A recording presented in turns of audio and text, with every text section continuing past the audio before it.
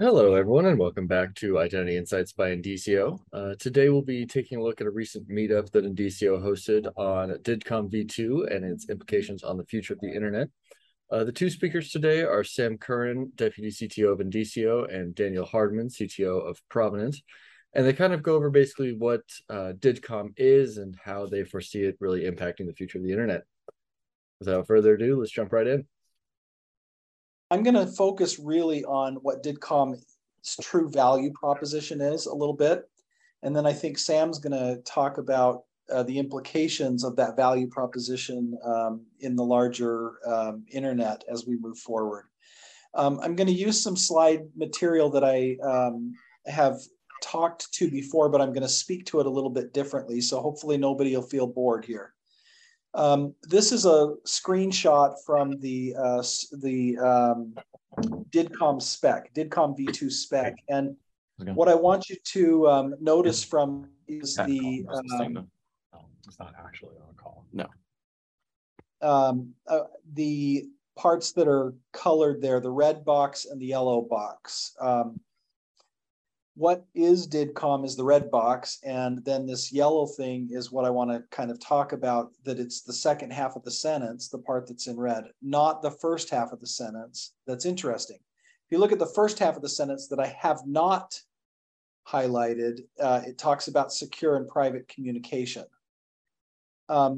A lot of folks that encounter DIDComm think that secure private communication is its value proposition. And it's true that DIDComm cares about that, but that's table stakes, not its main value proposition.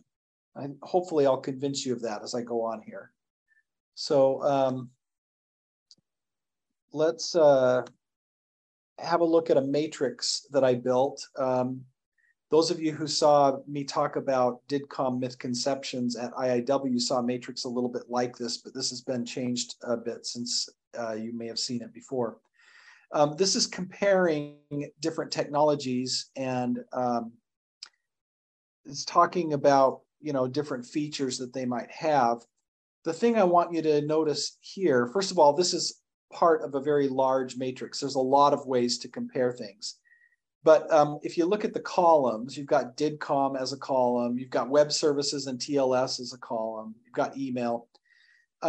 These things are not all, they're apples and oranges. They can't be directly compared. The architecture section of this slide deck has, 15 lines or something there, where I've mostly compared things directly straight across. But in fact, we all know that email and web services are really fundamentally different in important ways, and they have different use cases. So when we talk about what DIDComm is used for, we sometimes tend to do head-to-head comparisons that hide deeper issues. And I think Sam's going to show why web services and that whole world of open API Swagger stuff that we all know and love, that has become so fundamental to Web 2 and is turning into something important for Web 3 as well. That world is not really a very good analog in some ways to what DIDComm offers, and the two can be used together. So I'm not going to dive into this matrix in great detail, but keep in mind that there's some very interesting information that could be used, and the important thing to know is, what are you comparing? Are they apples or oranges? This is the definition I've used in other places for DIDComm. What I'm going to do is quickly talk about each of the colored boxes on top of that definition. So if DIDComm is a framework, what do we mean by framework? We don't mean an API, we don't mean an algorithm or a data model or a format, and we don't mean a library or a component. What we mean rather is a structure that is used to enclose or support something else. And the something else is part of why DIDComm exists that makes it unique. It's higher level protocols, which we'll talk about. Safety in this definition is more than just security. It's also more than security plus privacy. Some of the features that we like to talk about in the decentralized identity community, I categorize as safety features, even though they're not often seen that way by a cybersecurity party. So for example, having a form of communication that is resilient, that is censorship resistant, that is owned by no one. These are all, in my opinion, safety features. And safe is an important word for DIDComm. Now, this next phrase, structured interactions, is also important. There's lots of ways you can interact. If you talk to your friend over, let's say, a phone call, there's no formal structure to that phone call. You might have a convention that you say hi when you pick up and bye when you hang up. But other than that, you can say whatever you want. You can have long periods of silence. You can turn your camera on. You can play cat videos. You can do whatever you want. There's no structure to the phone call. And that same kind of characteristic is true of many other ways that we interact. On Slack, there's a little bit of structure, but it's not a structure that you could map onto, for example, the process of applying for a loan or the process of giving formal feedback or testimony in court or all these other things. Those are highly structured interactions, and DIDComm cares about structured interactions. It doesn't only support the unstructured variety. And lastly, built atop DIDs. We all know why DIDs are important and interesting, but there are some possible analogs to DIDComm in worlds that aren't DID oriented, and that is interesting. So what does DIDComm tell you how to do? This is a long list. I'm not going to read it all, but suffice it to say that DIDComm answers a whole bunch of questions in a standard way. And these are all questions that turn out to be important if you care about trust and you care about decentralization and you care about composition of higher level protocols. There are a bunch of questions that DIDComm doesn't answer, and sometimes in the community, people have thought that DIDComm was tackling one or more of these questions and been surprised when we said, no, that's actually not a DIDComm concern. So here are some examples of higher level protocols that you could build with DIDComm primitives.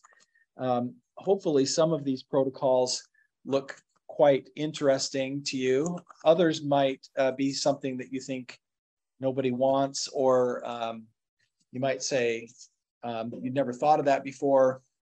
The big thing I want you to get out of this list is it's a lot longer than the first two. We tend to talk about issuing credentials and proving things with credentials as like the whole use case of SSI. And in fact, there's lots and lots of use cases. You want to run a MOOC with 10,000 students across the internet and test them, you might need some trust protocol. So if you think about about DIDComm sharing some of the attributes of email and some of the attributes of APIs, we end up with a really nice combination of the two. So among other things, we get semantic interaction, something that we never got to with email. And so the messages have schemas. There are specific purpose. There's expectations about what you do or what the information means when it's transferred between parties. Authentication and encryption are standard. That's just kind of included. You don't really have to think about that. The spec already includes that, and you don't have to. You have to invent something yourself, which is very nice. But you also end up with, and this is the really important bit, peers with identical capabilities. Any person who can send or receive a DIDComm message has the same capabilities within DIDComm as any other party that can send or receive a message. There is also, you'll notice the return of these gray boxes here in the middle. There are also some uninvolved infrastructure in the middle that helps this. And you're going to find this anytime you have a message-oriented architecture that does not require high availability of a message destination. And that's important because DIDComm actually excels at interacting with people-oriented devices.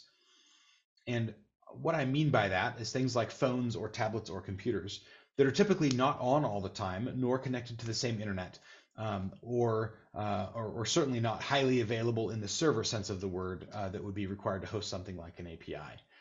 And that balance, the fact that everyone is a peer here, is really powerful. So DIDComm combines the best, I believe, of email with the best of APIs in a really powerful way. Do I think that DIDComm is going to immediately kill either one of them? No, probably not. And I'll get to a Venn diagram in a second.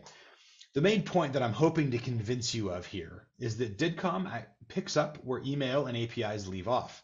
They have limitations and they have things they don't do well. And DIDComm picks right up in those areas and can support a manner of interaction that is very powerful. And semantic peer-to-peer interaction, Daniel had that really cool slide of potential protocols, for example. Those are all semantic peer interactions that could occur in a really trivial way. One of the things that an example of a semantic peer interaction that I would really like is that I'd like to be able to ask a business that I frequent when their hours are today. Not generally on a Tuesday, but today, this Tuesday, because this Tuesday might happen to be Christmas Eve, or it might happen to be another holiday, or there may have happened to be a power outage all day yesterday, and they're not capable of being open today. And it's different asking what your hours are on a Tuesday and what your hours are today. And that's the type of interaction that I think would be really useful, and that I could engage software to help me manage my life in a really useful way. All right. Thank you all so much for watching. If you found this topic interesting, I highly encourage you to check out the full meetup recording, which we'll have linked in the description down below. If you'd like to learn a bit more about decentralized identity in general, be sure to subscribe to the channel, and we'll continue to bring you some educational content. Thanks so much. Bye.